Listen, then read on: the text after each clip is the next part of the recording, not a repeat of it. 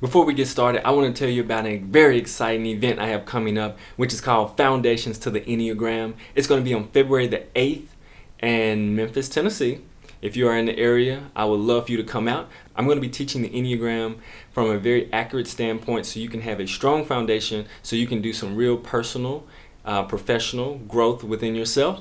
And I am going to be super excited. I don't have many seats to this one, but it's going to be great. It's going to be fun. It's going to be a workshop. So you're going to do a little work in there as well. You're going to walk away with some tools, some techniques, and some exercises that'll help you become better and make healthier choices. So you can sign up for that at kaizencareers.com/events, or you can go to Eventbrite and look up Foundations to the Enneagram.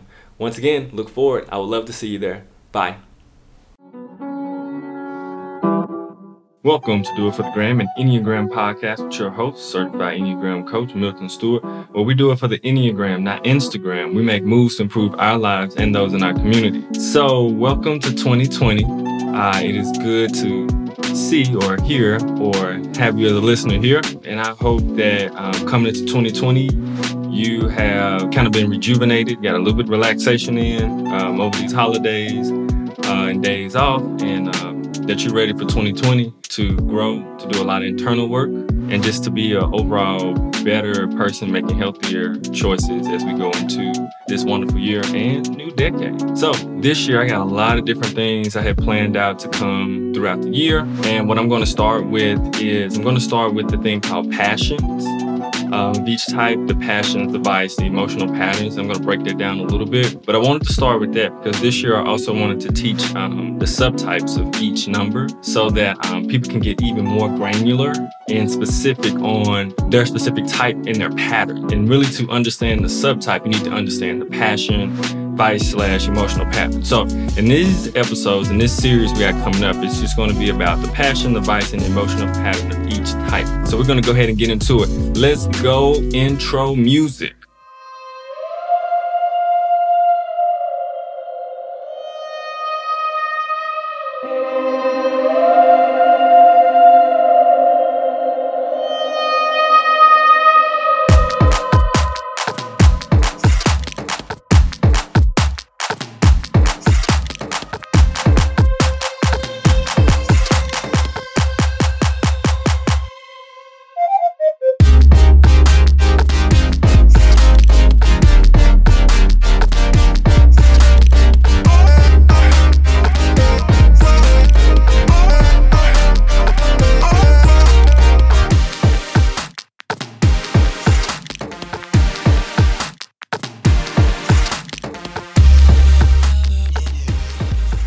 All right, so you may be wondering, what is the passion, vice, or emotional pattern of your Enneagram type? Because you may have seen the different things and maybe not fully understand it. So what is the passion, vice, or emotional pattern? The passion, vice, or emotional pattern all represent the same thing and are used interchangeably throughout Enneagram teaching and books. The passion, vice, or emotional pattern is a specific habit that each type has that flares up hardcore. Unfortunately, the passion, vice, or emotional pattern can be so automatic or native to the way you interact with the world, you may barely notice it's happening or not even recognize it when it's happening.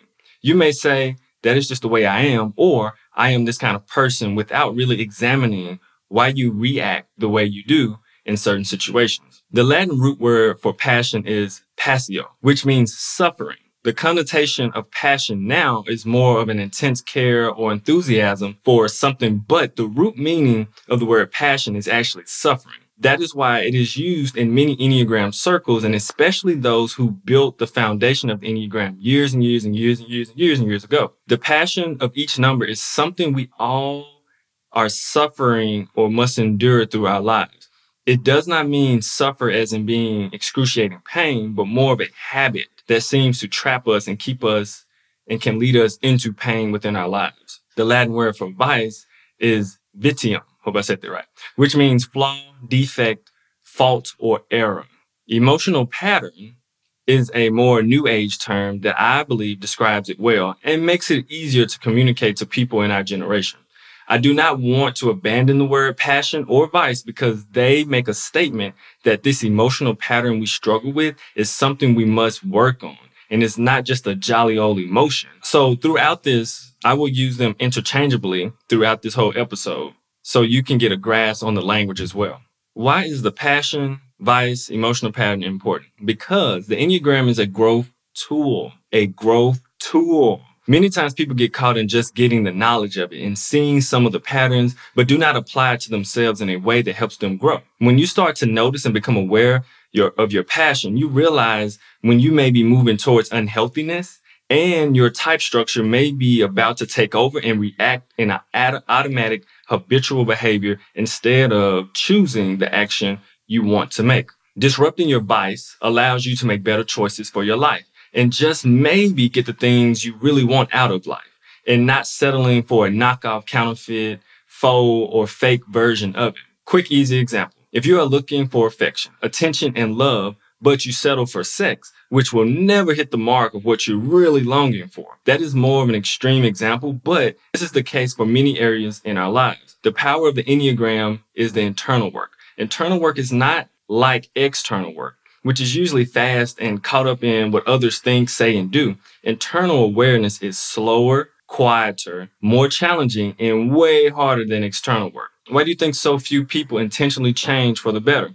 unless something chaotic brings it to their attention that they must change? It is not easy, but if you are here, then you must be one of the people working on engaging in the challenging journey of internal work. Recognizing your emotional pattern is important if you want to dive into internal work and truly change your life for the better.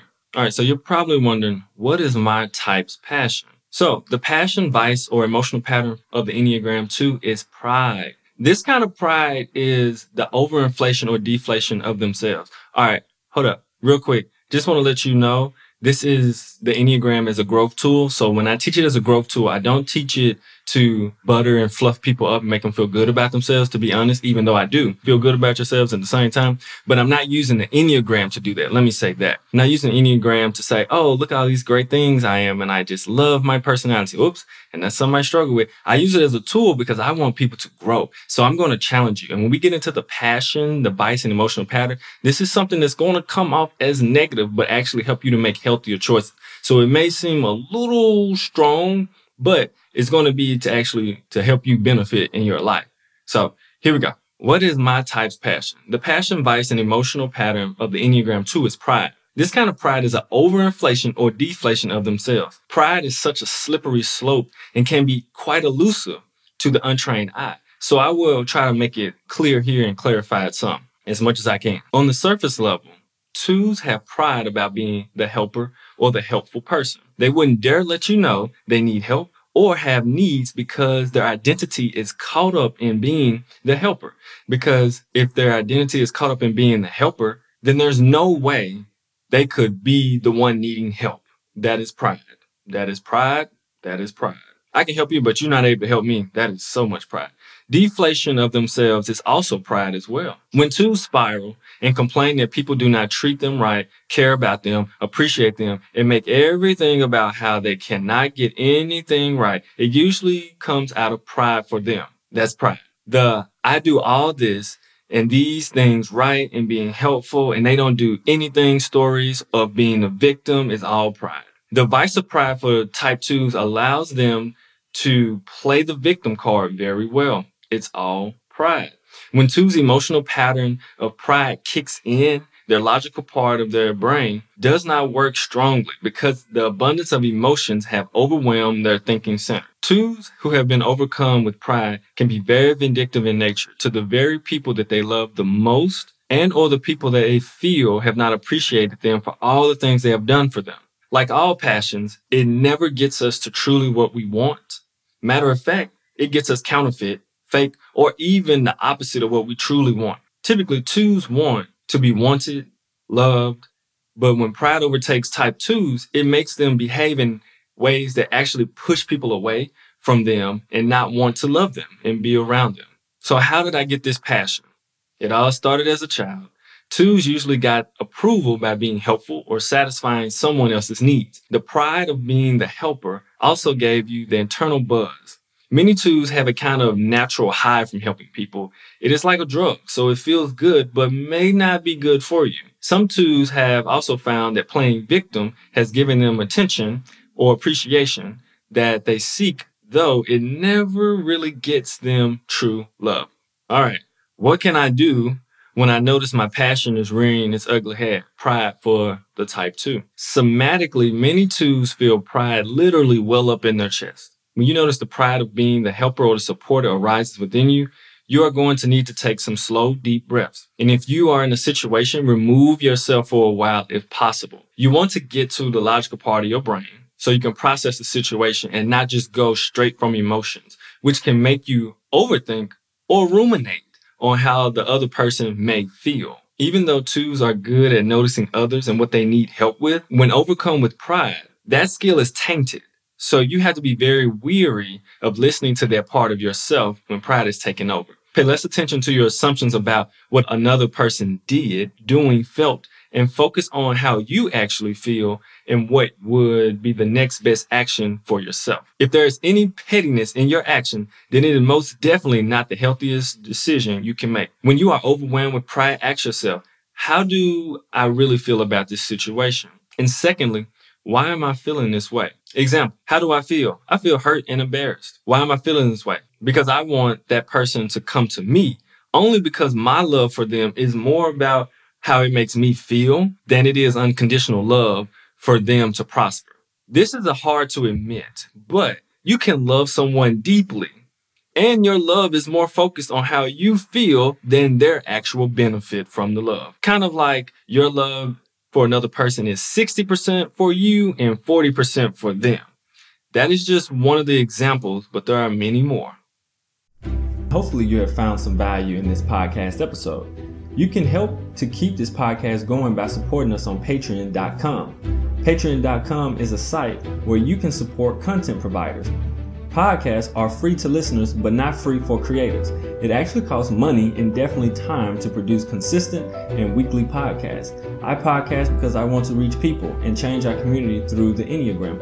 If you want to help in that by supporting me, you can go to patreon.com/doitforthegram. That is patreon.com/doitforthegram.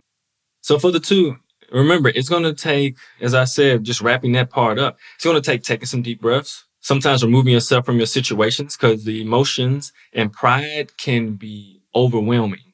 And so when the emotions of a two well up because they naturally feel theirs and others very easily, make sure you take some deep breaths in your mouth and out through in your nose and out through your mouth and try to regulate your body so that you know exactly what's going on with you. So you're not responding out of pure emotions, but you've actually taken some time and question yourself to really think, what do I feel and how do I feel and why am I feeling this way? And if you can be honest with yourself and not allow your personality to tell you you're the helper, you're nice, you're doing all these great things because you just really want to help somebody. If you can be really honest with yourself, you're going to make some really, really good decisions going forward, healthy decisions. Let me say that. That's going to be for your relationships and it'll actually bring people closer to you rather than push them away.